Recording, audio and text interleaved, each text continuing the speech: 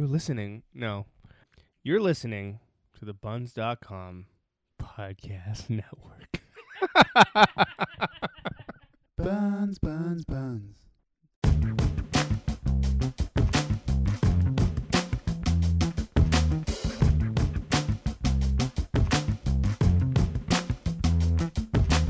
Welcome to the Pixels and Ink podcast, episode 270, brought to you by CG Magazine. I'm your host, Lisa Muir, and joining me today are Brendan Fry, Hello there. Phil Brown, That's me. and a new guest for today, we've got Brian Calhoun. I don't think I'm a new guest. Well- I'm just a sporadic one. Well, new one for like the last 10 episodes. How's That's true. It is new for the last 10 episodes. Game of the year 2014, was it? When did I bring the chocolate Was pot? that the last one? That might have been the last one. Might have been the last one I showed up for. Wow.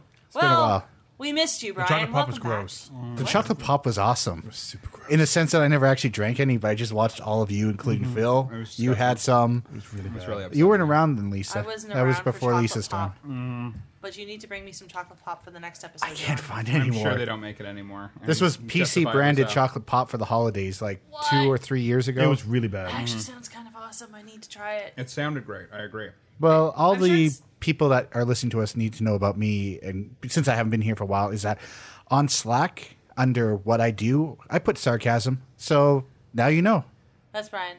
And knowing South of Battle. Diddling. G.I. Joe. Anyway. You let's two, get- you two had two separate references there, and neither of you realized it. I love this. Well, we're glad to have you, Brian. Anyway, so let's get on to some game news. So, Brendan, you've got some interesting news about EA shutting down Visceral I Games. really don't. I just know it did shut down. I don't have any news in front of me, Lisa. Okay, so that happened. That happened. And it was the frustrating thing with that is that they've been working on a big Star Wars game. For Oh, a yeah, while. they were, yeah. Wasn't They this poached the creator of it. Jade Raymond's studio? Yeah. No, this was not. This was Amy Henning's studio, I believe. Wasn't that right? I thought that was the same studio. No, I think EA Motive, the one that they're doing the Star Wars Battlefront 2, which I'll talk about, is Jade Raymond's studio. Okay. Yeah, this was it was the writer director of the Uncharted movies. She Yeah. got poached. Yeah. From Uncharted 4 to do the Star Wars thing. That's what everyone was saying about this. It's like the Uncharted Star Wars combination was coming together. Exactly, which sounded amazing, and then this got shut down, which is obviously a bummer. And in terms of that game's development, and also apparently at the same time, they've been testing it and have decided to turn it into an RPG that they can sell more downloadable content through, which is really frustrating because I thought like the combination of number one, I like linear action games. I do too. Me too. Quite a bit, and I thought the combination of like the Uncharted style cinematic action video game storytelling with Star Wars would have been pretty well the greatest thing ever. So Okay. I'm really frustrated. Like I'm assuming the best set pieces will still be in there, but I just don't like that I'm gonna have to walk around and mingle with Jawas for hours at a time in between. Yeah, no Well, they've kidding. already done Yeah. the open world thing, and frankly, it didn't fly that well. Mm-hmm. So, I totally am down with the idea of that, but I guess we'll never have that. Mm-hmm. Yeah, I just hope that some of what the game was initially intended Mm-hmm. to be will be there. They've been working on it for so long now. But anyway, it was frustrating to see that happen. Also, I'm just Visceral was such a pivotal studio of the PS3 generation. Yeah, they did the Dead Space games, which were incredible. And then Dante's Inferno, which was less incredible. Yeah. That was not a great game. yeah, that's a shame. There's that. What you guys are describing, though, this future of this like highly single-player focused game, and now they're going to retrofit it for these microtransactions. Yeah. I'm just sort of getting the Star Wars MMO feel, and I never Yeah. played that game, but that kind of is what Yeah, that I'm is. picturing in my head of what's going to happen. I know. We've already had it. That's what's frustrating. Yeah. And Now they're saying it's just elements they want to incorporate, but like at that point, then you're just like adding extensions onto a house that don't fit it. So anyway, I was kind of worried about this game a little bit because it had been announced so long ago, and Yeah. we'd seen reveal footage of it like 2 E3s ago, and they just hadn't been talking about it in a while. So Yeah. anyway, it was frustrating to see that go, but EA's EA. They're gonna be stupid. The thing is, EA does some really good stuff, but they also do some weird stuff, and they really like to have multiplayer experiences so people don't sell back their games. They like to have lots of DLC of characters you can buy, etc. They really love to sort of lock up franchises. Yeah. They are so into locking up franchises. They love are. that. Yeah. I mean, I just like the people what Visceral did, but a lot of the people that worked at Visceral are no longer at Visceral. like the people that helped make Dead Space are now with Sledgehammer Games working on the Call of Duty franchise. So it's not even the same studio it was at the point when Dead Space was coming out. True. So it just kind of was another name. Also, the most 90s metal-loving studio ever with their logo was like a X-ray of a skull with Visceral written on it. It was really dumb. It's pretty badass. Yeah. I gotta admit. Yeah, whatever. I mean, I'm sad. Hopefully everyone that talented people moved over to different studios and Yeah, I'm sure they will. Yeah. It's just, frustrating. Particularly since, like, that game had been mooted as being something important for a while. It did, yeah. And, like, it was supposed to be incorporated into the new trilogy before the new trilogy had even been completed. Yeah. So, like, I don't know. Anyway. And not only that, they're saving it, like they're trying to retrofit it, which yeah. somehow feels wrong. Yeah. Like I can't put my finger on why it feels wrong, but for some reason it kind of feels wrong. You're not wrong. No. Very wrong. Oh well. Lots of wrongness going on. Lots of wrong. Well, that's just a shame. It's a shame when any company closes down. But yeah, hopefully, as you said, hopefully the people are able to find new positions elsewhere. Can we classify this as the wrong touch? Yes. Can I go with that? Wrong touch. Yes. Wrong Yes. touch, bad touch, Bad touch. Bad touch. Wrong touch. bad touch. Yeah.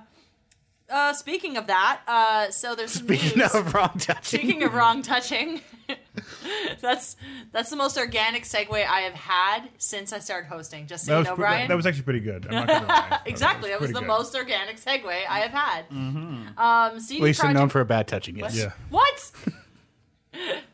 Get out of here, Brian. Okay. I love you. That was really good. What's that called? Foley work. Foley work. That was amazing. Did you have a The slam of the door, I didn't really like. I wish I had something harder to you slam. need something? Yeah. You need like a clapper Yeah. to slam the door. But we'll have that ready for you next time. We'll Yes. have like a whole box full of stuff just for your Foley work. Speaking of Foley work, CD Projekt Red. I have no idea how that worked. But anyway, so CD Projekt Red made some news this week. They're the company, of course, behind The Witcher. The Witcher 3 Wild Hunt, and it was the latest thing that they put of Yeah. the Witcher series that they put out. And they're now working on Cyberpunk. Now, here's the thing. Max Yeah, well, they've 77. been working on that one for a while. Yeah. So they put out a tweet this week kind of making some waves over the fact that in recent months they've been receiving a lot of negative reviews from former employees on a job rating site called Glassdoor and several other platforms as well. And I gotta read to you guys, some of these reviews are wow. They're all from anonymous employees, of course, because why would you say this and identify your name? But my favorite one down here was, one second here. Stop treating your employees like pure resources and hire some real management. And things like, the title of this one was just straight up chaos. Stop to waste people's time. Well, remember, it's in Poland, so I'm sure some of these are like please to enjoy. Please to enjoy. Please to waste. Please stop to waste people's time. Mm-hmm. The cons of working there, according to this particular the pros are nice parking, free gym card, and good for your CV. But the cons were like chaos with an exclamation mark. Management is incompetent, fake goals, lies, low salary. This other anonymous person, anonymous software engineer in Warsaw, Poland, says it's a waste of time and energy. And some of the pros are, some folks are cool and talented, but usually they quit soon. They had a parking lot, and the social events were okay. They had a But the parking lot. cons, they go on. Parking keeps coming up in this. Maybe it's really hard to get parking in I Warsaw. guess it's I don't know. well, in any company. Have you guys ever worked at a company where like it's hard to park? I know the former headquarters of CG Magazine was not parking was definitely that was- not one of the pros. No. It wasn't. I work I'm for gonna a company write you up on Glassdoor, actually, Brendan. downtown Toronto. They charged me $20 a day to park the vehicle during normal business hours. But anyway, so as you can see, there's like this one, it has like 20 points of cons. I'm not going to get into the whole thing. So this has been a thing that's been going on since September-ish, maybe a little bit earlier than that. And so this week, they released a statement over Twitter. And by they, I mean like the CEO and the co-founder and the studio head of CD Projekt Red released a statement saying that essentially it's a lot of these were fake reviews. Intriguing. Yeah, and they said, well, they opened up with saying they don't want to actually, they don't normally make comments about this, but seeing as it's a big deal, they're going to say stuff about it. One of the comments was the fact that employees get overlooked and employees leave. So their comment to that was, well, we at the time of The Witcher Wild Hunt 3, they had over 200 employees, and since then they've doubled to 400. So of course there's going to be a lot of change in that respect. So the reason why they say that this is a problem is because they don't have the resources to keep track of their employees? All I'm saying is how they're responding to this. Okay. Amazing, It's a right? weird response. They got good parking, though. Yeah, a great parking lot. So, so the response to that is, do people leave? Of course they leave. People, and we wish them well and have respect for both their decision and the feedback they give us was the reason for the departure. And so they say that they're constantly trying to listen to people and getting their feedback and trying to improve themselves. They're saying that just because someone, even a high-profile person, leaves, it's not a big deal. And my favorite part was down here. So, in comments to the work environment, they want to. The basic general role into this is they want to try to make this as every game that they make as perfect as possible. Sure. And so the comment continuing that is, this approach to making games is not for everyone. It often requires a conscious effort to reinvent the wheel, even if you personally think it already works like a charm. But you know what? We believe in reinventing the wheel every friggin' time. They say friggin' in this release. Okay. Every friggin' time is what makes a better game. It's what creates innovation and makes it possible to say that we worked really hard on something and we think it's worth your hard-earned cash. If you make games with a close enough is good enough attitude, you end up in a comfort zone and you know what magic happens.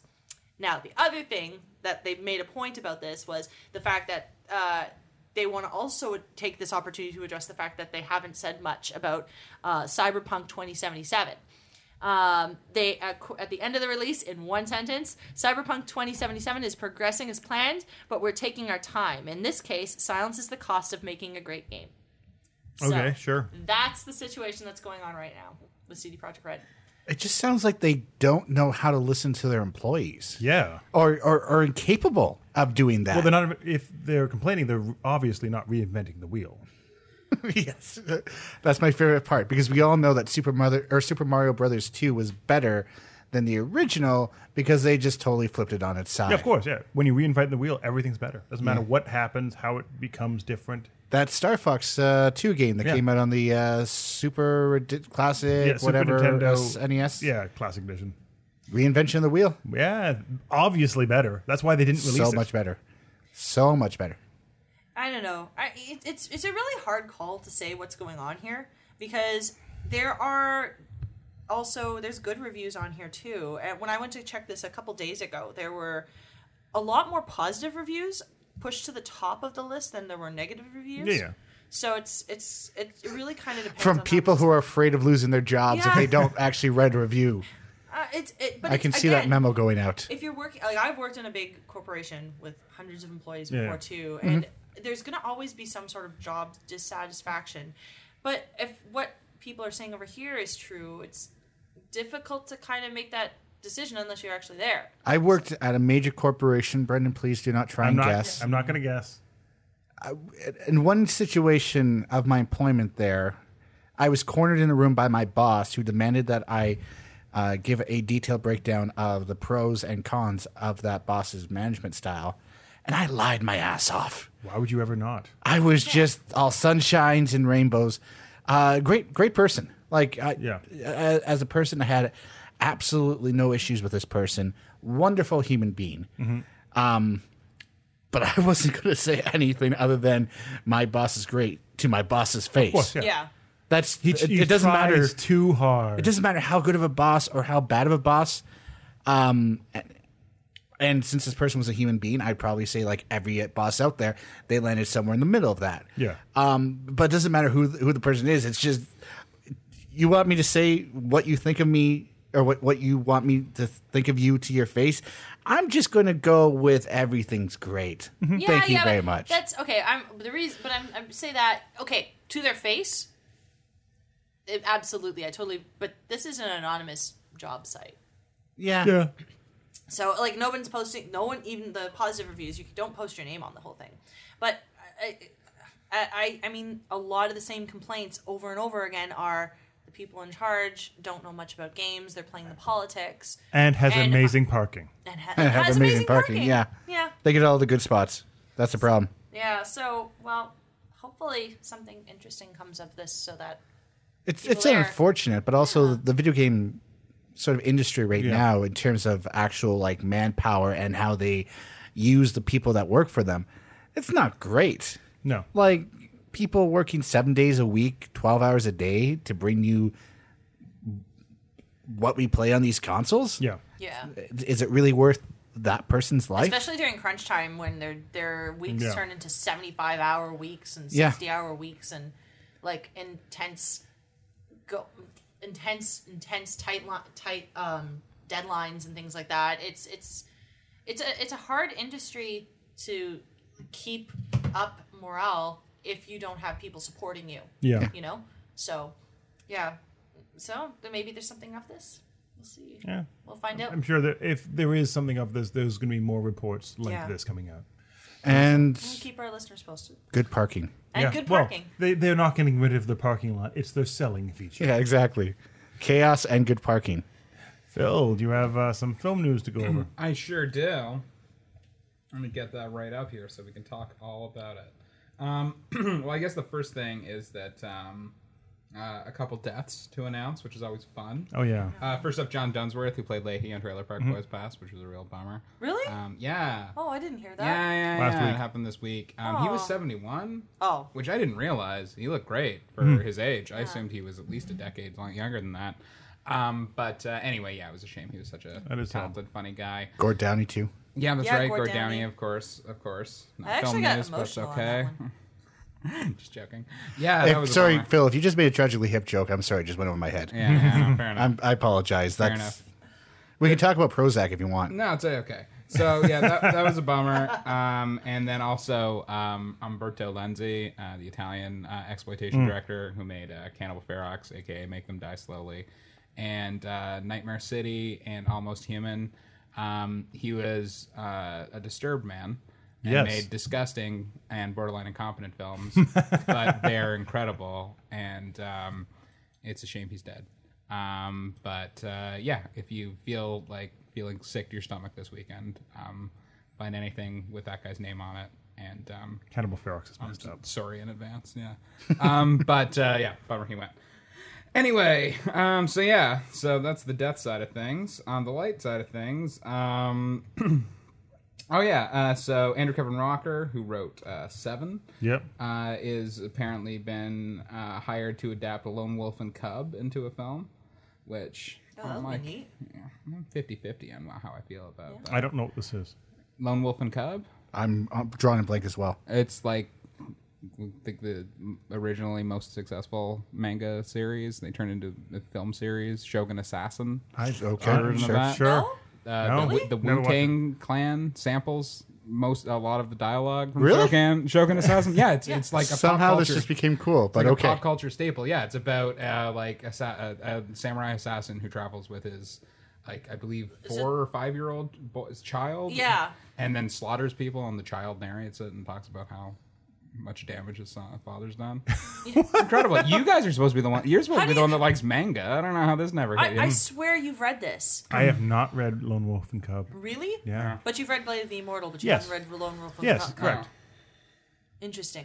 Why Bizarre. is this weird? Because It's like a sacred text. I don't even like this stuff, and I know it. I'm going to assume this is like a science fiction fan not watching The Matrix. I don't like The Matrix all that much, too. Yeah. Well, no one said you had to like The Matrix. I'm just trying to make an analogy here. Yeah. Well, anyway. Screw you guys. That's the last time I helped. Anyway, yeah, I'm iffy as to how I feel about this because the original is iconic, despite the fact that apparently only 1 of 4 out of people have seen it. But Actually, wait, sorry, Lisa, did you see it or not? We need to get this number I've never right. seen the movie. I read the comic. Yeah. Yeah, Makes sense. read the manga. So we can go 1.5? Yeah. Yeah, something How like about that? Yeah. But then I'm not, as Phil knows, I have a very limited movie Yeah, there's vocabulary. not a lot of movies on your part. But you should watch Shogun Assassin if you like Okay. Lone Wolf and Cub. I'm gonna have to. Crazy. Now I have to. Yeah, I didn't Shogun think Assassin's that was a great thing. because it's like the Lone Wolf and Cub is a film series they made 5 movies of. Okay. Shogun Yeah. Assassin, they added together the best parts of the first 3, and like dubbed Really? it, and like someone that worked with Andy Warhol dubbed it, so it all has this very strange soundscape to it. So it's basically like all the action scenes from 3 classic 70s samurai films combined into one narrative. That's really, It's incredible. really exciting. Yeah, it's great. And I think it's like 80 minutes long as well. It's great. Oh, that's perfect. Yeah, that's it's great. That's perfect for my attention span. Yeah, I will yeah. sit through that. It's really, really good. But anyway, yeah, I'm iffy on this because like I don't know how it could possibly be done outside of a like feudal Japan samurai context, nor can I imagine a Hollywood studio financing such a thing. But Well, it could just be a straight up. Oh no, they could totally do that. It's like a mob assassin. There you do. Boom, done. yeah, No, I yeah, guess. something or With well, look a, at, with a son that he carries around with him. Yeah, so they've recently Horribly traumatized. probably him. something like that. Yeah. you know the movie. What was the original Garo movie? Do you know that one, Phil? No. It's a anime I movie don't know as a well. lot of It, anime. Shogun Assassin's live action. Yeah, it is. oh yeah, no, Yeah. I'm anyway. Yeah. Anywho, yeah. They just recently rebooted the series with and it's set in like present day, maybe slightly future New York. Yeah, okay. And he's like this again feudal knight who like fights off monsters, Oh, yeah. kind of thing. And it'll totally work. Oh, I know You it can totally can. do something. Oh, I know with it can. I just don't know how I feel about doing that. Yeah. with it. It could be like a cross country journey kind Oh, of yeah. thing. Like I could see like as like I can see Tarantino do it. Yeah. We already said Tarantino's not doing it. I know. Kevin Walker. I know. I'm just saying. Yeah. It's a movie I could see Tarantino work. Oh, yeah. Well, I mean, it's in Kill Bill. It's quoted extensively. that's true. Yeah. but anyway. I'm just it's odd, especially since like the recent like attempts to adapt anime and manga things in live action have Haven't failed been, so yes. spectacularly. But anyway, that's happening. I do like Andrew Kevin Walker, or at least I did in the 90s. It's been a little while. What's the But, last thing you did? I don't know. I kind of lost track after Sleepy Hollow, the Tim Burton Sleepy Hollow. That wasn't good. Yeah, and I haven't seen his name in a while. But anyway, maybe he'll have some crazy twist on it where like Lone Wolf is Cub or something like that. But anyway, that's happening whether we like it or not. I kind of want that twist now. I know, right? Next up is very exciting news. Ron Howard revealed the title of his Han Solo movie. What's it called? It's Solo? called Solo. Solo. A Star I Wars story. literally just guessed that. Yeah, well, what else were they going to call Oh, what? You didn't see it all over every No. platform of social media all week? No. I've been moving. There's that. Yeah. Too bad it wasn't spelled like the Fast and Furious character. Oh, yeah. That Han Solo? Yeah. My favorite Han Solo? The best Han Solo? Yeah. Yeah, I was hoping it would be called Han, Solo. Yeah, that would have screwed been it the up. avant-garde choice. Yeah, but they screwed it up. But anyway, it's nice to see that Ron Howard continues to give us shocking surprises we Well, never see coming. he is the most avant-garde director we have Truly today. is. He's ahead of his time. Yeah. And then finally, Alfonso Cuarón, who made Gravity and Children of Men, he has a horror series that he's been pitching around, starring Kevin Affleck. Starring Casey Affleck. Yay. No one knows what it's about. It's about a cult, apparently. But beyond that, they won't say what it is. And I'm very excited about it because I love Alfonso Cuarón. I do too. But as to how long it'll take, who knows? His stuff tends to take a long time because it's so ambitious. Like, Yeah. even now, that he did a movie after Gravity that he shot in Mexico. It was supposed to be like a coming-of-age story. Yeah. So that was supposed to be his, like, taking time off after Yeah. a big technical thing. But even that is now, like, it's going to take, like, over a year in post-production because the he has hell? some sort of visual concept for it that's going to take a while to nail down. Sure, why not? And that was his like light movie. So as to how long like a whole horror series will take, I don't know. But I'm into it because he is incredibly talented. Is it TV series or a movie series? Yeah, it'd be TV series. Well, I mean, TV series have less production, like lead time and end time. So. Oh, for sure. But I mean, it sounds like it's a mini series situation. Oh, then they can take as long as they yeah. want. So I think it would be But anyway, it's exciting that he's doing that, and I'm down. honored to do something in horror for a long time. I'm down to hear. I'm very Into it. And that's it. That's the end of movie news. Cool. Well, let's take this opportunity to hear from our sponsors, Buns Podcast Network and Comic Bento.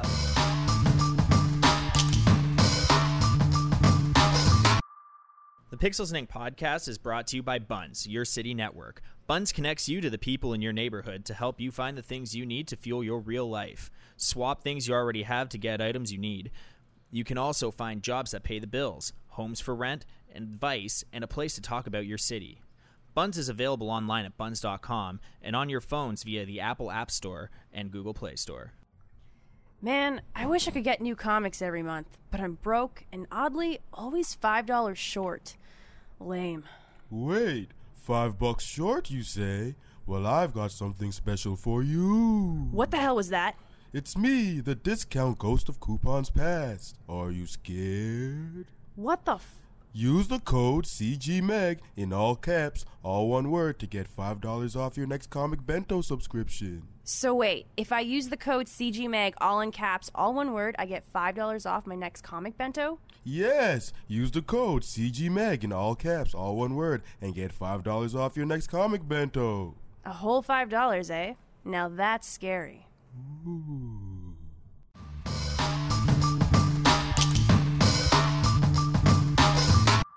Thanks, Buns Podcast Network and Comic Bento. All right, movies. Phil, you went to go see some Bad, and Goods this week? I saw 2 horrible movies this week. Oh. The first is The Snowman, which people have been saying horrible things about so far, justifiably so. But I mean, that had a lot of hype going into it. Like, Did it? People were really excited for that movie, Yeah. and I remember a lot of people like analyzing the trailers. And Were they? Yeah, I guess the novels are success. The novels are successful. The novel series, I should say. Yeah. I'm not familiar with it. I just went in. I mean, like, I wasn't interested in it in as much as the cast is really good, and it's by Thomas Alfredson, who did Let the Right One In, and Yep. Tinker Tailor Soldier Spy, who I think is really talented and hasn't done anything in 6 years, so I was excited to see him do. Tinker Tailor Soldier Spy was 6 years ago. Yeah, it's been a while, yeah. So I was excited to see what he did with this, and it's horrible. Now, it's worth noting that he, instead of promoting the movie, kind of went on an apology tour. And claimed, like, said that he didn't have enough time to shoot, so they didn't get all the footage they need, and they were missing parts of, like, key plot lines that didn't make sense, so they were trying to salvage it in editing and da-da-da. But, I mean, like, I'm sure that's true, simply because, like, the movie, like, you can just tell that it's been overly edited. They're Right. like, his style is very slow and methodical in the other movies, and it's shot in such a way to suggest that that's what this was at one point, but Right. no longer is. So stuff just seems to go by too fast or too slow, and it is very sloppy. But I mean, like, that's like far from the only Right. problem. The hero's name, which I guess is some sort of translation thing, is Harry Hole. Which is like a bad start. And he's like a burned out middle-aged alcoholic who disappears for drinking binges and is supposed to be a mess. So he's played by Michael Fassbender. Well, clearly, so like that's who I think of when I think of well, exactly. an Yeah. alcoholic Like he mess. has stubble, so I guess that means he's unhealthy relative to other Michael Fassbender performances. And the killer, we see in a prologue, which was like for like a poppy thriller. The prologue is that like a small child sees his mother raped and then beaten in front of him. Okay. And then the person who does that drives away, and the mother gets in a car, and you think he's chasing the person down, but she in fact is driving them onto a lake, and she kills herself in front of the kid.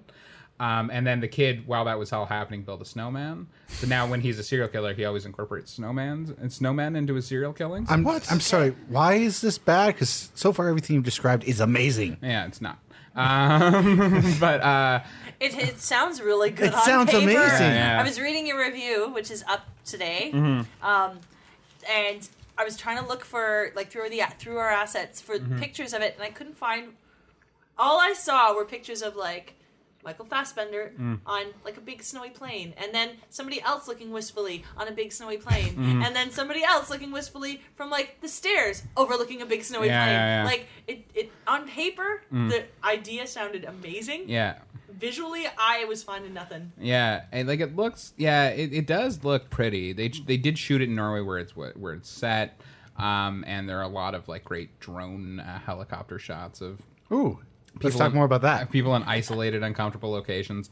But But yeah, it just really doesn't make much sense as to how it's all put together. It can't seem to decide what tone it is. There are times when it's supposed to be very like somber and serious and thoughtful, and there are times where like they go to a crime scene and like a person's head has been put on top of a snowman, which like is disturbing but like really goofy as well. And like, but everyone's like, oh, and that doesn't really work for what they're trying to do. And Do they put the effort in? Is it not just like the person behind the snowman? Does it look like realistic? Oh yeah, the effects were decent. Okay. Yeah. And there's other bits where like the killer will like shotgun off someone's head and then leave a snowman head on top of it, but they always melt down because of the blood and everything, and no one can find it. So you identify it later. And the killer's also like sending like letters with frowny face snowmen to Michael Fassbender, and it's a mess. So and then it doesn't surprise me that there was footage missing because like J.K. Simmons is in the movie, and so you think he's going to do something, but then he doesn't. And same with Toby Jones. Val Kilmer's in it as a second alcoholic detective, and he was like they clearly dubbed his voice over. I can't tell if he did it, but it's some of the worst dubbing I've ever seen. Well, he plays it with a really first of all, he looks very different now because he went through chemo recently. Yeah, because I was wondering, looking at like some of the shots of him specifically, like I do follow him on social media because I have this weird like wanting to know what's going on with this guy. He's like he looked a lot different than like his like normal everyday shots too. In the film. So I think they looked like they were playing into that. He also looked like he had some sort of mouthpiece on to have jowls. My guess is that as part of this big eccentric performance, he did some sort of goofy voice that then they decided they cannot go with, and then it was something else on top of it. It was the Bane voice the entire time. Something like that. But no, please tell me he did Doc Holliday. I wanted Doc Holliday the entire time. But anyway, it's just incredibly distracting every time he's on screen. And they you can tell they know it's bad because a lot of the times like they'll awkwardly cut so that when he's saying words you don't see his lips, but then sometimes it does and you can tell it's very messy. So it's a mess, but at the same time like it is like on a technical level quite pretty, and it's also bad in a way that's like fun because it's insane. It sounds like it though. It's insane, and I think it will be like one that like bad movie podcasts and so forth will pick up on and have a lot of fun with. And so 2 years from now, how did this get made? We'll cover this. Exactly, yeah. But now let me ask you. You mentioned that the director was talking about how they didn't have time to shoot everything. Mm-hmm. It sounds like they had a lot of money in this film. Why didn't they have time to finish everything? Unclear. Like he said that it was a very bizarre production where like they were just suddenly told they had the money and they had to go after like spending years trying to get it made, and then they sort of rushed out to shoot it, and then at a certain point they were told they had to stop shooting, and they're like, well, we have like several days we need to film, and they're like, no, you're done, you gotta come back. It sounds like a very... Wait, was this filmed by like Jack Black in that King Kong film? I don't know what was going on. Like, we don't have the tour, you have to leave now. I don't know what's going on. It wouldn't surprise me if like the movie just ended up at Universal. It wasn't actually intended to be a Universal movie, because all the actors aside from J.K. Simmons and I suppose Val Kilmer are like European and British actors, so it wouldn't surprise me if it was money done overseas. Certainly like Alfredson had never worked outside of overseas before, so it could have just been a situation like that. But I mean, it doesn't matter. The point is it's garbage, and it's a shame. It's really a shame. That's too bad. I mean, like, I don't know if it would have been better because I mean, it's really silly. I was thinking watching it, it's hard to think of them the last time a really good like detective versus serial killer movie came out. It's got to be. I don't think there's been one since the 90s. Not a good one. No. So I'm trying to think of what was the one with Al Pacino in the like Insomnia. And that was really 2000. Yeah. Really not great. Yeah, I kind of like that one, but I liked aspects of it. I liked ideas of it, but some parts of it dragged so. Yeah, well, it was a remake of a European movie. You'd probably like better. Mm-hmm. But we'll talk about that later. Let's talk about that. but anyway, so that's not great. And then the other one I saw this week that also wasn't very good is Leatherface, the new Texas Chainsaw Massacre movie. So they do this every few years. I imagine it'll happen even more now that Tobe Hooper's gone. Some studio buys the rights to Texas Chainsaw Massacre and then just keeps making disappointing sequels until the rights expire. This one is both the second Texas Chainsaw Massacre sequel to be called Leatherface and the second time they've done a prequel as well. Neither of those were the same movie before. So, low on ideas. Yeah, so it starts with the best scene in the movie, which is a like family birthday party where it seems like a creepy party for this little kid in a mask, and then they reveal like there's a cop tied to a table, and then like after blowing up the candles, the little kid kills the cop with a chainsaw. Of course, and it's a pretty good start to a movie, but it goes downhill after that.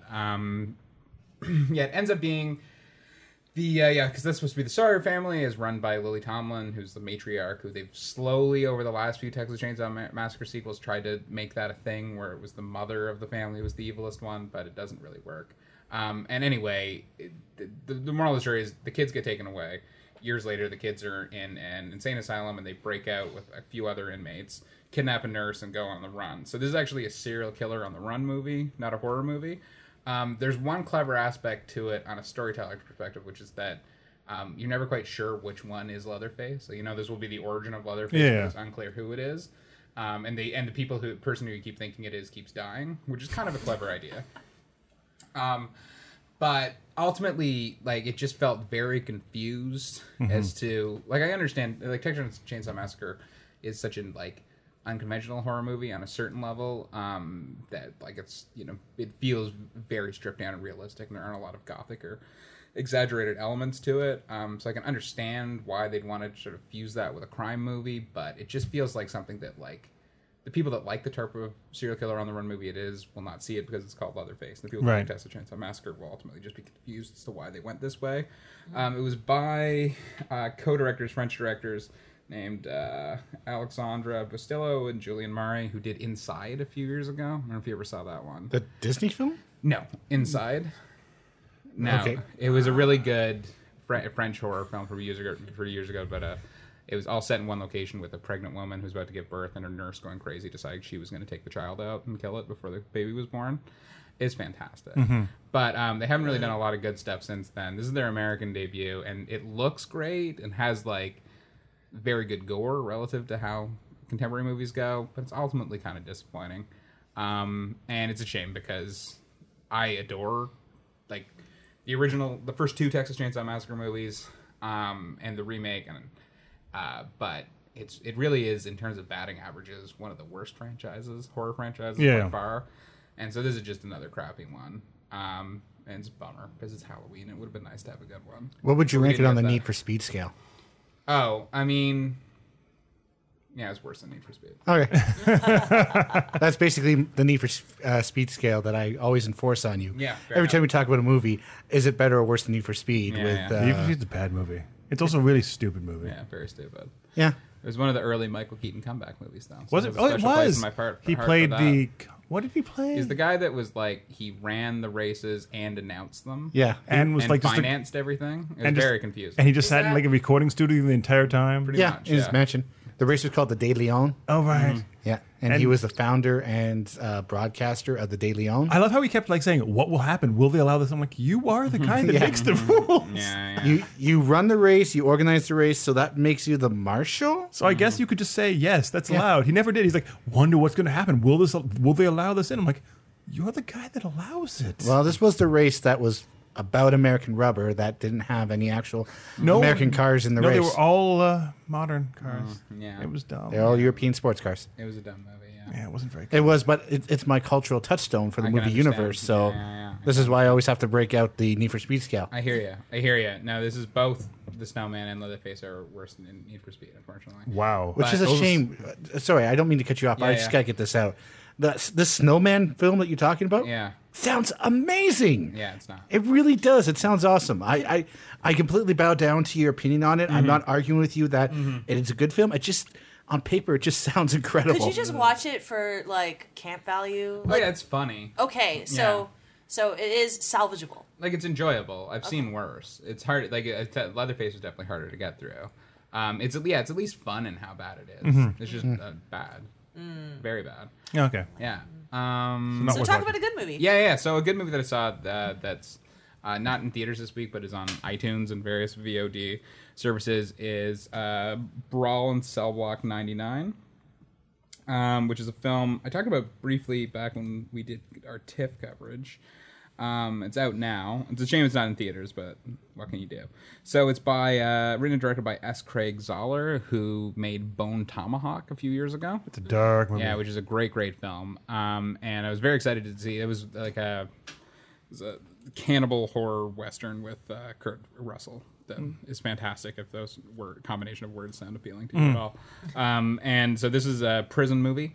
It stars Vince Vaughn as kind of like a Lee Marvin stoic, violent anti-hero type character, which was bizarre to see. So yeah, the opening scene is Steve Zahn gets fired and comes home with his wife, finds out that his wife was cheating on him. So then he promptly destroys his car with his bare hands, and then goes in As you do. and very calmly says, "What was wrong? How can I help?" And then mends the relationship. So he's a complicated guy. Yeah. So then we jump ahead years later. He'd been working for a drug dealer to make money to support his now pregnant wife, and things have been going well.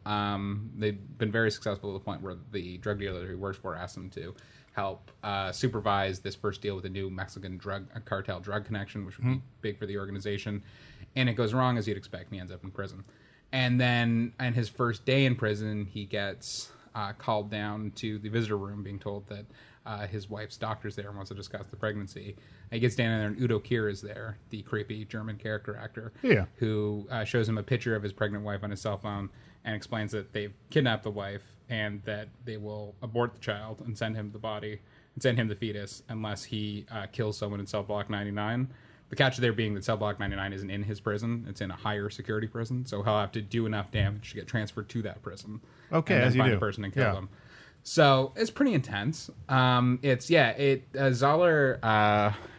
he definitely is working in a very hard-edged exploitation movie world, which I really enjoy. But he also takes his time, treats it very seriously. I mean, seriously to an extent. It is a funny movie, and that's sort of like Vince Vaughn works because he is a violent anti-hero, but he also gets some very terse one-liners in as well.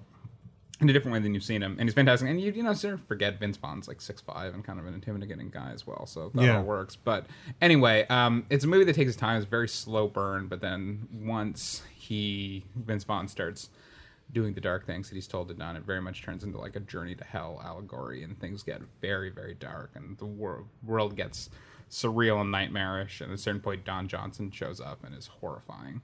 And I can't recommend it enough for people who like dark thrillers, dark comedies, and horror films. It sort of blurs the line between the three. And the last 20 minutes are enough that I'll never look at Vince Vaughn That dark. or Don Johnson the same way again. What has Don Johnson done? Don Johnson? Yeah. He was on Miami Vice. Okay, yeah. And Eastbound and Down. Yeah, yeah. And, had some show in the 90s where he was a detective in Hawaii or something. Oh, okay. He's like a trash celebrity, mostly. Fair enough. But anyway, that's a great flick. I highly recommend it. It's a bummer it's not in theaters, considering all the crap that is in theaters this weekend. Oh, yeah. What can you do? Is it ever going to come to theaters? No. Oh, No. well, that sucks. It is. I can understand why, though. Is It it would be just it's a hard sell. Yeah. It's not going to be a big hit. Most people are going to be angry and upset after they see it. But it's a good one.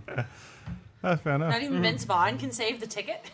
Well, I mean, that's the thing. I think most people that would buy a ticket to see a Vince Vaughn movie would be really upset by that. Oh my goodness. Be really, really upset by what he does. Yeah. Well, Yeah. It's that dark? Yeah, it's fantastic. well, at least you got to see one good movie. Thank you. Or talk about one good movie. It was a big step in the right direction. Yeah, You had a slew of ones you haven't really enjoyed, I've it's noticed. been a rough patch lately. Really sorry about that. Hopefully the next okay. week is going to be great for you. It's okay. I'll find a way to get by. Yeah. So, what games you guys all been playing? How about you, Brendan? You were in, Montreal. speaking of EA, you were in Montreal this week. Yeah, I was at EA at EA Motive, which is Jade Raymond's new studio. So I was seeing the single-player campaign section of Star Wars Battlefront 2.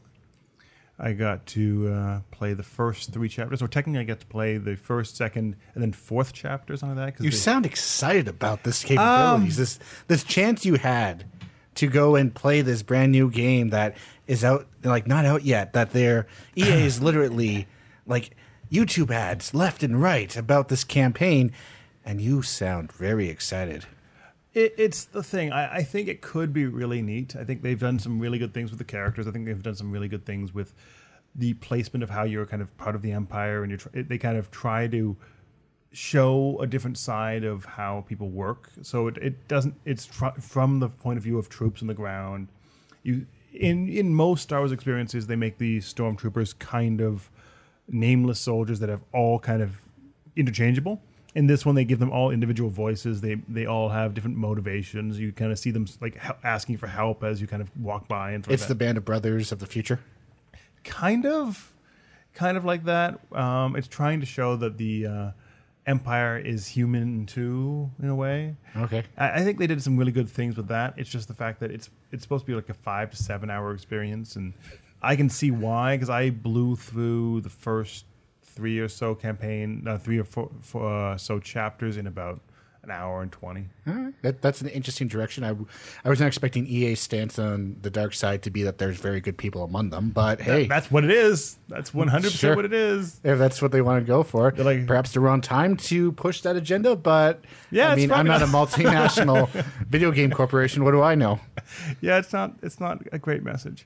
But I think it's trying to show that there's good people within any empire type thing like that. Your Yeah. words, not mine. Yeah, it's a thing. The multiplayer beta seemed okay, though. I Yeah, played that yeah. for a while, and the shooting worked, and Like, the thing, flew the plane. It's built on the Battlefield engine. It's built on the Battlefield concept, so it all works as you'd want. The single player felt tight. It felt like a well built single player campaign. They have characters. They have cutscenes. It all looks pretty. It all works well. I don't like much Call of Duty campaigns. I don't know who's buying it for the single player, and the people that are buying it for the single player don't really want that sort of single player that's that short. Yeah. Yeah, that's 5 to 7 hours. You can finish that in an afternoon. Yeah, but And that's confirmed? But I mean, the last Oh, yeah. battle, but Yeah, the last Battlefront just felt slight by virtue it didn't have any. Exactly, yeah. So like, and the fact they're doing putting in an Yeah, effort, exactly. anything that's even playable, I'm happy with. Yeah.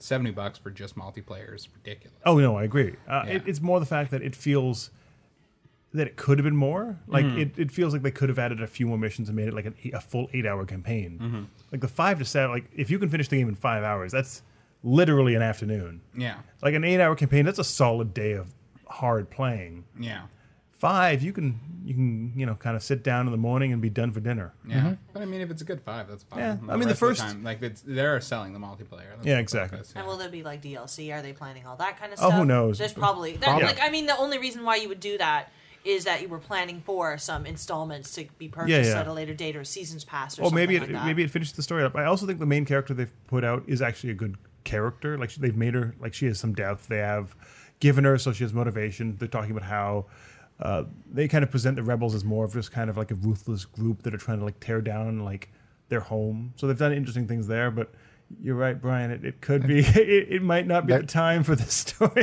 there may or may not be very good people on the dark side of the Force. Who knows? But Lisa, to your point, I would say that's probably not going to be DLC because they are leaning heavily into loot boxes. Yes, they And are. if they're going to But lean why not heavily do into both? loot boxes, Why not both, Brian? well, because they will probably make the money that they'd make off DLC off loot boxes for And a this- lot less effort. Yeah, they just make a new costume and you might be able to get it if you try hard enough. Now you have Princess Leia in her bikini. So what else do you need? True. And models are cheap to do. Yeah. Yeah. Well, Or relatively speaking. Yeah. no need for a sequel. Just keep making DLC, like for this. No, 'cause they can If the sell- multiplayer is successful. They That is- they basically kept the same engine for this game. So like Okay, I've got nothing then. yeah. I'm sorry. I'm trying to think of an upside of a 5-hour single player, but Yeah. and you've played it now. How many times have you played the single player? Because you played this on multiple I've occasions. played the first mission before, I believe. I think it was the first mission. And then I played straight through. I basically mission to mission, and then I saw the cutscene for the start of the next mission after this. Replay value of it? Oh no, there's none. None I mean, like, whatsoever. Like most Battlefront games or Battlefield games have kind of a open feel to them, and you can kind of see how you can do it different ways. This one basically you can do it maybe with sniping or maybe with run and gun, and that's about all you got. Yeah, the biggest map on the beta was that Theed Yeah. Plaza, and that seemed pretty. It didn't have actual corridors, but it kind of Yeah. felt like it had corridors No, because you and- couldn't go down the center because that damn Yeah. tank thing was in the center. And then in the single player, you had full on corridors, like you were on spaceships and stuff like that. Knock knock, who's there? Yeah, so I mean, there's very limited replay value because there's only so many ways you can go, especially in the earliest section of the game. Later in the game, they might have more open world type settings where you have you can kind of do missions how you want, but early part of the game, it is pretty linear in how you do it. Well, I mean, this was going to be, how do you put it, a new direction for them, and yeah, it's fine. That's not always a guarantee that it's going to be a good direction. No, I think it's better than the Battlefront, the first Battlefront. Mm-hmm. I just don't know if it's going far enough because if you look at apples to apples here.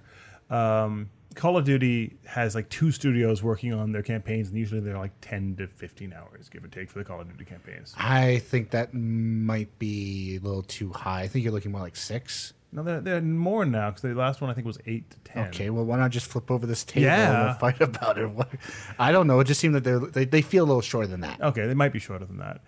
I don't know. Maybe I'm wrong. Maybe it's completely standard, and that's what people expect out of multiplayer games nowadays. Well, 90% of the studios say that people don't even finish the campaign of a game like this, so quite often they feel like it's a waste of resources. That's fair. I mean, that is fair. You have to pay actors, you have to pay level designers, you have to pay scripters and all this other stuff. You have to rent that motion caption studio that Ubisoft Toronto has. I think EA has their own. Maybe. Who knows? It's probably in several of their studios. I just know that a lot of studios rent that motion caption studio. So who knows? Who knows who's renting it? I don't know. Yeah. It was neat. It was neat. I think the combat mechanics are really well done. I think it looks stunning. Oh, when I was playing the multiplayer beta, playing as sort of this heavy trooper that has the big laser gun, was very fun and made me wonder why the heck anyone else would play anything else in that game. Because that gun seemed extremely accurate for its size, and it held a lot of these laser bolt things that came out of the other end.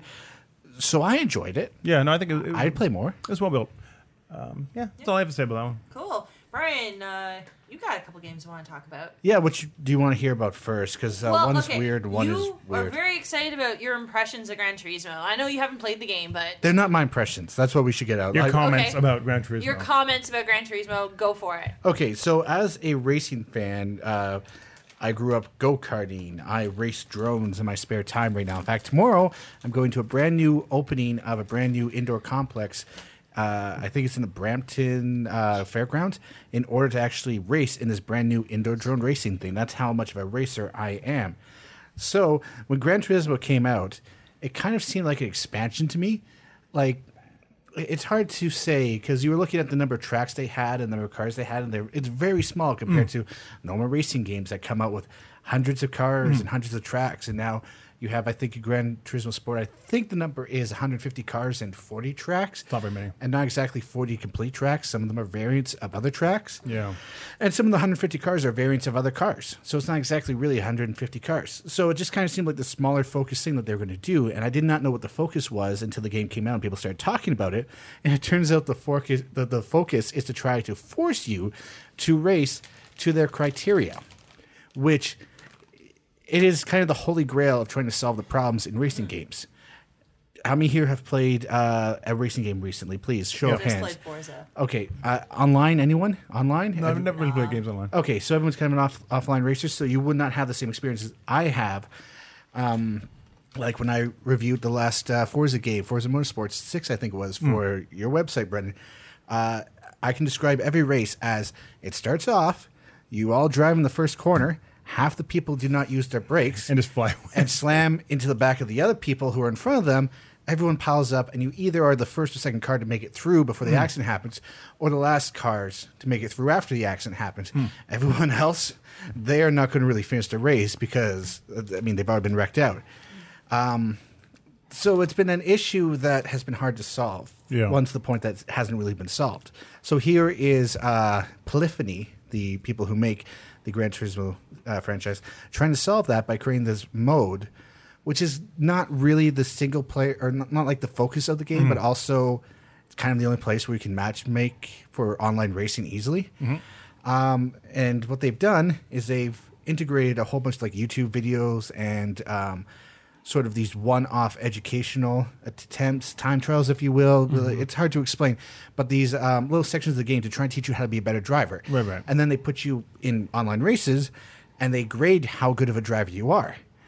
which is almost impossible to do because even when there's like actual people at an actual race, like trying to judge people, mistakes are made. Of course. So you put all this emphasis on people being judged by this computer and racing properly, and you can imagine mistakes have been made. Yeah. And it's really pissing off a lot of people. Quite often people be knocked off the track by someone else, and they will lose points. They are the victims in a situation, but they are judged harshly by this computer program that's not really that intelligent. It only registers contact, so everyone loses points. That's super weird. Things you can lose points for are blocking other cars, which, that is a problem in racing. Crashes, cutting corners, stuff like that. The game can knock your sort of point totals down. If your point total goes down and you're considered sort of a bad driver, they can ban you from online play. What? They can erase your achievements in the game, not your actual achievements, but like, let's say, race time trials you do, right? Yeah. Lap times. They can erase those. Oh, wow. They have developed a game where they really want to come down hard on the people who don't drive good. But the problem is you don't actually need like a license or anything or say years of practice in order to get into this game.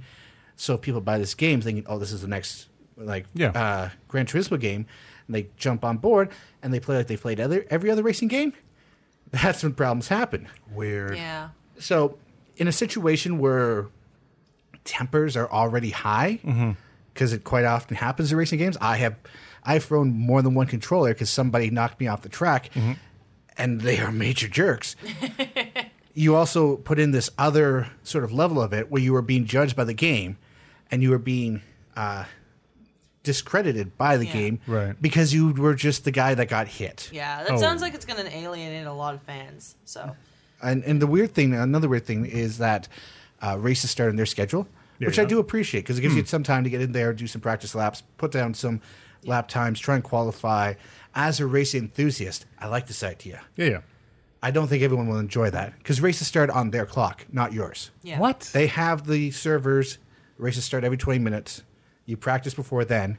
So if you come in 19 minutes before the game starts, before the race starts, you're just doing laps. That just sounds like every other MMO, like raid thing. But I don't want that in a racing game. I don't want that in a racing game. I wouldn't mind it because it gives me a chance to practice laps, practice my cornering. Quite often there are corners, even on the best tracks that I'm the greatest at, Watkins Glen, in any racing game. I will destroy you. Come at me, bro. Get your weak shit off my track. But there are corners in that I could use some practice on before every race. Yeah, fair. So I would enjoy that. But I'm not the average person. Also, do you want to do 20 minutes of that as you want to have a quick gameplay session? I guess there's no 20 minutes sit-down. could even, like, if I need to get, like, a quick race in, 20 minutes could be even extreme for me. Yeah, that's the point. Yeah, I guess there's no quick multiplayer. There is multiplayer away from this, but like I said, these are not my opinions. These are just things that I've read. I've done research on this game, so I want to make that clear. These are not my opinions. These are just the comments I've read from other people.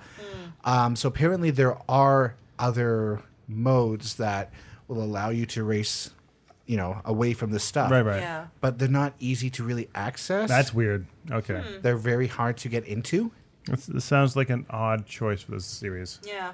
I understand what they're going for. They're making a side project that, here is a studio that's focused on racing for years. Yes. Like PlayStation 1 era is when we're starting that Polyphony started making racing games. Yeah. So years and years and years and years of people telling them that the majority of the people that race online are garbage. Yeah. And they're ruining the fun for like the 10% that are amazing. So here's a game for them. Here's a game for the 1% plus the other 9. Yeah. And I love that. I love that idea. As a racing fan, Yeah. I want to be in that situation. I would love to participate in iRacing, which is kind of the pinnacle of this sort of idea. Yeah. But I don't have the $1,000 to lay down for a rig, Yeah. a computer rig that would play iRacing. So here is a chance for me to get into that market.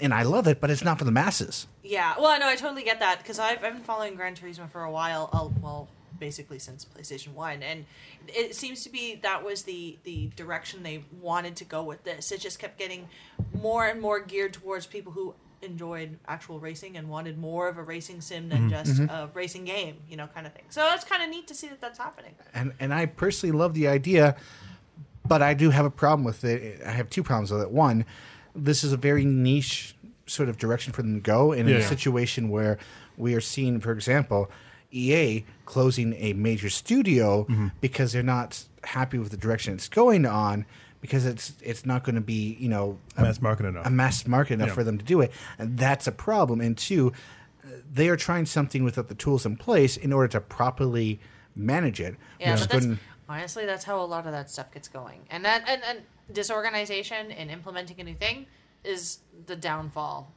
of like the kiss of death of basically any new direction that any company will go. And and I understand what you mean. I mean, it's not exactly easy to create new ideas and put them out there because of the resources, the money, the people, stuff like that. These are hard things to convince major corporations to spend money on. And somehow someone managed to convince somebody to do this, but you are trying to implement the system, which seems very aggressive in its punishment. And the thing doing the punishing is not the best judge of character. Yeah.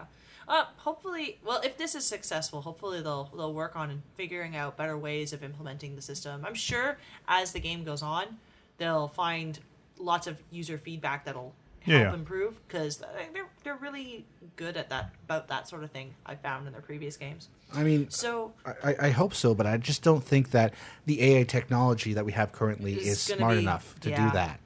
Yeah. Well, we'll see. We'll have to see. You also played a game for us from Rebellion. Rogue Trooper Redux just came out. Yeah. Speaking of weird business choices, we live in a world, at least in North American society, where Judge Dredd is kind of just popular enough to get a very low budget movie starring Carl Urban, and probably an equally low budget movie that starred Sylvester Stallone. And there's also a TV series apparently. Oh, really? Yeah. When did that happen? It's coming. Yeah, it's coming. Oh, it's coming? Yeah. Okay. But I don't think that Rogue Trooper has the same sort of fan base in North America. Is that also part of the same universe? It's part of the same universe. In fact, in the game, there's a metal bar called Dread Metal, and it's spelled like Judge Dredd.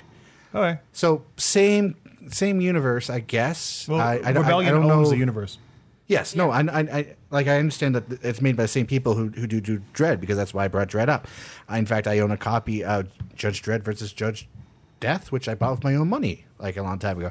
But the point I want to get to is that I don't think the Rogue Trooper franchise has the same pull. In fact, when the game came out originally in 2006, I don't remember there being much coverage for it. No, I don't think it was. No,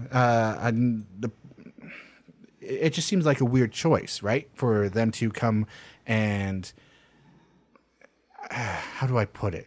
Reboot a game that just doesn't seem like it deserves or has the market for a reboot, which is already kind of hard when you consider how far video games have come along.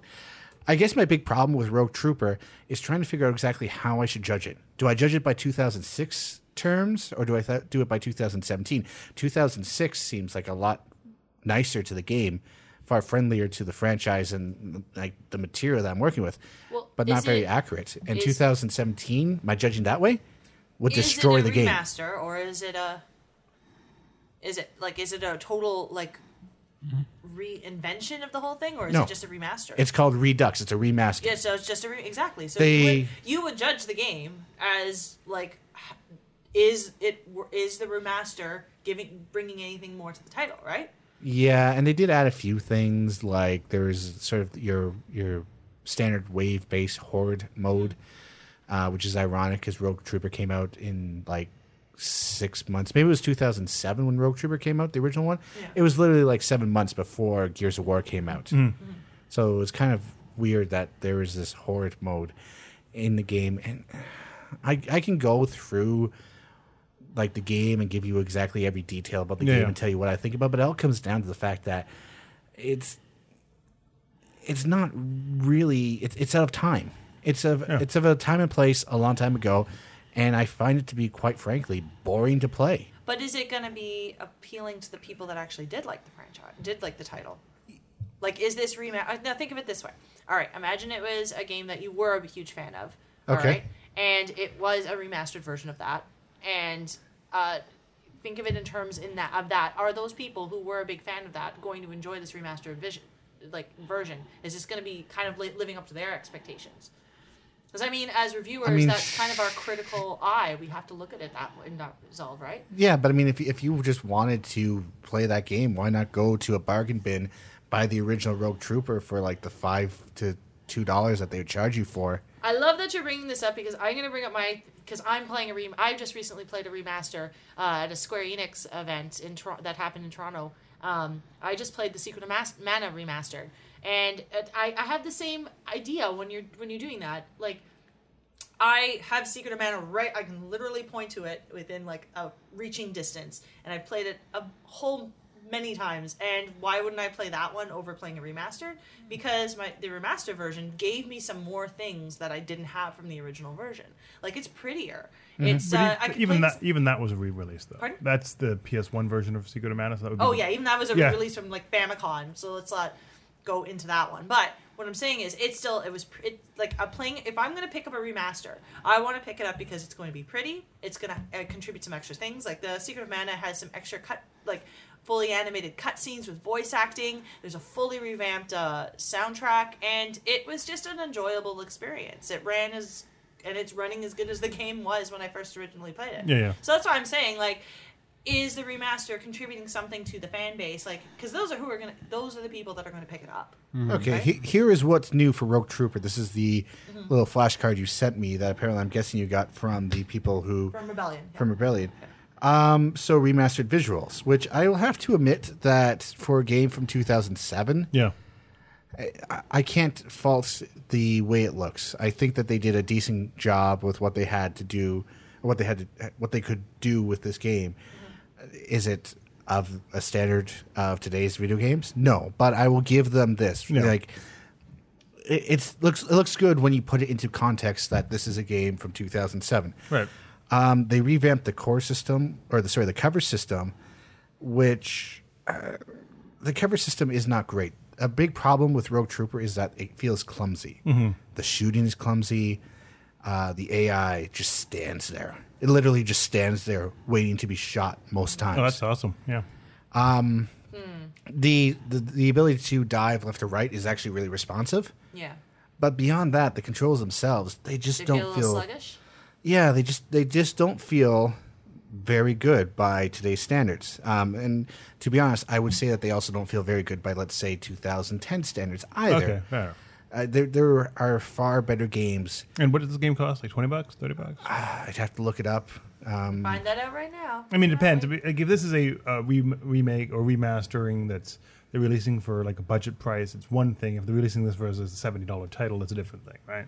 They claim that they have added modern according controls. to Steam, your complaints, your ideas are pretty much seem to be in $20, $30. It's exactly. Hold on. Well, according to Steam, I was just gonna say it's $30. $30 Canadian, $27.99 Canadian. That's actually not that bad. They apparently have revamped controls, which I have to assume means that they basically have aligned the controls with what we expect today. Yeah. Because this was around the time when like Halo came out and stuff like that. So this was around the time when shooter controls were drastically changing. So I do appreciate the fact that you aim with your left trigger and you shoot with your right trigger and stuff like that. There's over-the-shoulder aiming, which I guess that really wasn't a thing back, in 2007. But the problem with that is also that quite often your character of Rogue will block the screen for you. How helpful of them. And then, like I said before, they also add some new difficulty modes, achievements, and stuff like that. Yeah. I'm having a hard time appreciating this game. I can look at a game, that is from a long time ago and enjoy it. I've been thinking about picking up System Shock 2 for a while now. That's a good game. It's a solid game. I just don't want to because I hear like a lot of people don't finish it because they do their build wrong. Oh yeah. But I really want to play that game. How recent was that? Like, have they had System Shock was 1999. No. The build. Like, I mean, have they? Oh, they put it a couple years ago on Steam. Every download. Like I look at that and go, yes, I want that. I look at Rogue Trooper and go, I don't want this. And it mostly comes down to the fact that just there are better games to play with better controls. Right. A lot of it comes down to controls and the AI. Yeah. Just standing there, Yeah. just glaring at you, just looking at you. So Sounds amazing. Well, we'll have to. I mean, our listeners will have to really look forward to your review. That's going to be coming up in the next week or so, I believe. Yes? No? Yes? yeah, I'm working on it right now. Wicked. Good. It'll be up soon. I'll get to you guys soon. You can put it up on the website. Yeah. The final review will say everything, but my opinions of it right now are not high. Yeah. I look forward to reading it. So, Phil, you, speaking of reviews who just went up, you just recently reviewed South Park, The Fractured Butthole for us. That's right. That's I right. want to say it like that, The Fractured Butthole. Thank you. You're Well welcome. done. Yes, I did. Yeah, I adored it. I really enjoyed the Stick of Truth, which I believe we gave Game of the Year that came. I It think might have so. been, Yeah. I think so. Which was a really great game, and at the time, it just more than anything else boggled my mind because it was done at South Park Studios and because Trey Parker and Matt Stone actually wrote everything. That it was a tie-in game that not only felt like you were playing the source material, but like was as funny as the source material, which I'd never even thought was possible in a video game, particularly for like a 15-hour long narrative or what have you. And they struck out every other time they tried it. That N64 South Park game, not worth your time. Well, yeah, but the thing was, Trey Parker and Matt Stone didn't write it. You know what I mean? Like that was the difference. Was that all of a sudden, like creatives were actually in charge of it as opposed to video game people. And so it was exciting to see that happen. I was excited for the follow up, and it's as if you're playing the next episode in the extended video game season of South Park. That's cool. It plays really well. They've made some mild adjustments to it. It's a grid-based battle system in the turn-based battles, which allowed for a little bit more variance, and I enjoyed. But they've added new places to the town, so you can go to Raisins, you can go to Shitty Pot of Town, you can go to the PC Principles there now. It's great. But it is one of those like rare games where I feel like the gameplay itself is almost secondary. Like what is important to it is how the writing and how funny. Like we know how it looks. It looks like the show. We know how it plays. It plays like a standard RPG. What it comes down to is the writing, and the writing I thought was fantastic, and it was a really, really funny game. It felt definitely like last time. I definitely got the impression that they were doing certain outrageous, filthy things that they could have never been able to do on South Park before, because in video games they had no sort of ratings board to deal with, Yeah, and then exactly. subsequently the game got banned in several countries as a result of that. So they toned down the graphicness slightly, but so there weren't moments in it. There weren't moments in it to the same extent of the original, where it was like, oh my god, this is happening right now. Yeah. You don't fight anyone underneath your father's testicles? No, there's none of that. But there are some really like outrageous stuff in it. In particular, there's a bit involving Jared Fogle that's unbelievable, and there's a bit. Jared Fogle, the Subway guy, for those people who don't know, right? Disgraced Subway spokesperson, yes. Yes. And there's also an extended plot about explaining why the South Park Police Department is so focused on arresting black people in the town. That is spectacular, and I really and like felt strong enough they could have built an entire show around it. Yeah. So I thought it was fascinating that it got into the game. And that's what I sort of liked about this one, is where the last game was sort of poking fun of video game conventions and children at play, and squeezing in as many references to the show and sex jokes as possible. This one felt like an attempt to include some of the social commentary and satire they normally do in the show. The police plot being a big one. The other one being the way you sort of identify your character and choose your character's religion, sexual identity, and race is very, very funny. The PC Principle also comes into play there, and no matter what you choose, a gang of rednecks shows up and beats you up for whatever your choice is. And it's just sort of amusing that they use the constructed video game identity as a commentary on identity politics in a really funny way of doing it too. I just thought, if you like South Park, it's basically like a new season of South Park in playable video game form, and in a fun playing video game form. And Nice. I love that these guys are doing it. I hope they do another one. I have a feeling they won't, just because of the like incredible time commitment. Yeah, But at the yeah. same time, who knows? I never thought they'd do a second one, and they did. So it's entirely possible. But yeah, if you Eventually they did. totally, yeah. So if you like South Park, I can't recommend it enough. It was So fantastic. to quote Matt Parker and Trey Stone, come on down to South Park and have yourself a time. Exactly. Awesome. I played some things this week. I'm just going to go back to the Square Enix event I was at. So I talked a little bit about Secret of Mana, and I mean, I only got to see. Here's the thing: when you're playing these like JRPGs on like these events, you only get short amounts of time to play with it, and this is the kind of thing I want to actually sink my teeth back into. But from the 20-30 minutes I got to play of the game, again, I'm looking forward to it. I really like the fact that I can play a game that's been upscaled in graphics. It's not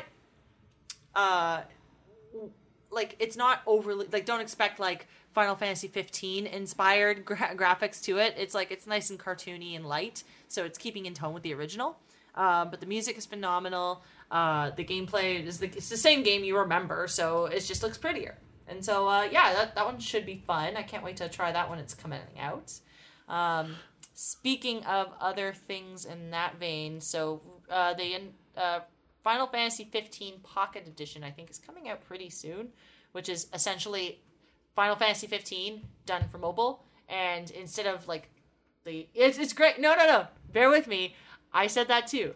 It's Brian's giving me this like insane look right now. Yeah, I wasn't going to comment on it. I was Yeah. just see how long I could keep this going with me actually giving you cues, but not actually giving the audience any like. No, he's got this great look. No. Hold on, Ryan. It's gonna be good. So it's exactly the game, shot for shot, except with a simple combat system that actually works on mobile, and like little chibi characters of Noctis and Prompto and Ignis and Gladiolus.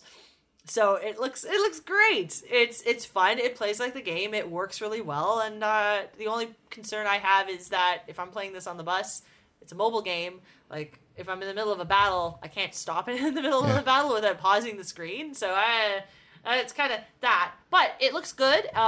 Probably going to be totally worth it when it comes available. And so that was fun. What's the scope of this game? Do you have like the freedom to run around? How much? Oh, have you not played Final Fantasy 15 at all? I have played Final Fantasy 15. It's Final Fantasy 15, but on your phone. Literally the same game. Literally everything. Yeah, scaled down, not environments so much. The environments are a little lighter, but like detail wise, but like the characters are done in like a little chibi, cartoony kind of form, and that's about it. Does your car fly? I didn't get that far. I only played about 20 or so minutes of it. Can you drive I played the car? into the first boss. Is there a car? Pardon? Is there a car? Oh yeah, there's a car. It's exactly shot for shot Final Fantasy 15. Okay. Yeah. And I that know the seems combat weird. actually does work. Like, there's like this swiping mechanic that it didn't get as in depth as it could, but you can still do like I can't remember the teleport spell thing that is instrumental to the combat system in 15. It's still all active time. Mm-hmm. You're still like battling. I mean, it's more directional. It's not like you're not sitting there and actually like hitting things you're pointing to things and they'll automatically attack it. So it's more like playing part of that, but there's other things that you can do as you're going around. But highly recommend it for mobile. But I'm not entirely sure of the price, so I'm gonna hold off on the highly. Does it have cutscenes?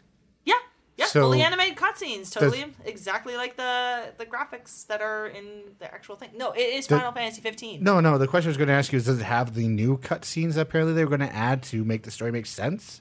Honestly, they didn't add much from I played it from the beginning of the game. Okay. So from that point, nothing new that So I saw. I played it up until they discovered when they had to go get the car fixed up, and they met Sid for the first time, and they had to go rescue the guy who is some guy. I forgot his name. He's in like this little cabin by himself. Yeah, he's in the cabin by himself, and you go fight a monster. Like, I played up to that point, essentially. And then I have one more thing to talk about. Brendan's telling me to wrap up, but I'm going to talk about... Aren't you the host? I am the host. So tell him to screw off. Yeah, screw off, Brendan. What? Don't give me that look.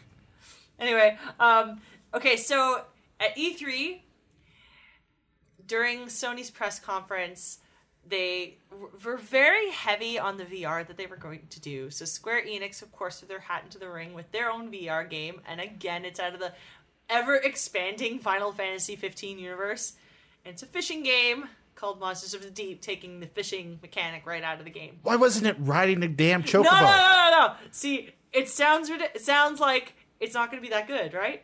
It was amazing. It was totally awesome. I looked at it and I'm like, I hated the fishing part of Final Fantasy 15. That was the least favorite part of the game. I'm sure other people have other opinions, but the VR experience of the whole thing, it plays very similar to the mechanics of the game, but it's just there's more to it, and they add so much drama to it. So it opens up with Prompto's there saying he's looking for his next muse for pictures, and then talks about Noctis being his buddy and doing really into fishing. And so you sit in these various environments and you fish and go after monster fish, and then you have to harpoon the monster fish, and it sounds ridiculous. But it does. Yes, it does. It was really fun. Exactly the kind of VR experience you want in a VR game that is supposed to be light and fluffy. It was great, and it looked pretty, and it worked very well.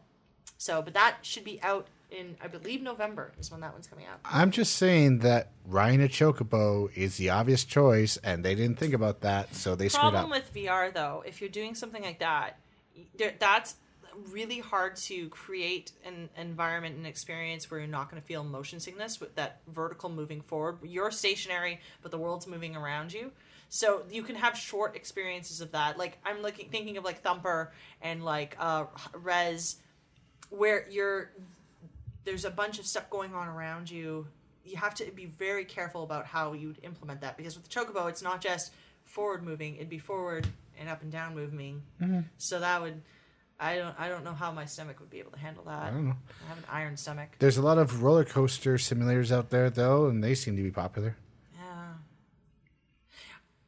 Whatever. This game's awesome, and if it works really well, and if it's as cool as the 20 minutes that I got to see, I can't wait to play this thing. But whatever. And I can't believe I'm saying that. I honestly can't believe I say that. But anyway. All right, guys. We've had quite a podcast today, huh? Mm-hmm. Yeah. Shall we? It's been a journey. It's been a journey, and thank you, listeners, for coming with us on this journey. And if you like what you hear, you want to hear more about the things that we talked about, you can visit us at cgmagonline.com. You can like and subscribe to our podcast on the Buns Podcast Network or on Apple iTunes or any of your favorite podcast apps. Stitcher, etc., etc. Stitcher, etc., etc. Podbean. Are we on Podbean? Podcast Republic. I don't know. I'm just naming podcast things. I'm just... What's the one I like? Podcast Republic. That's the one I like. Okay, I get you guys through Google Music. Hey, nowhere in there, yeah. Yeah. Oh, are we? Cool. Yeah, that's where I get you guys from. SoundCloud, as long as it's up. We love you, SoundCloud. You can follow us on Facebook at CG Magazine, or you can follow us on Instagram at cgmagonline.com, cgmagonline, and you can follow us on Twitter at cgmagonline. Everyone else, what's your Twitters? BFry26. BFry26. I am Bryological, BRYA Logical. And I'm at that Phil Brown. And I'm at Lisa Awesome with no E's.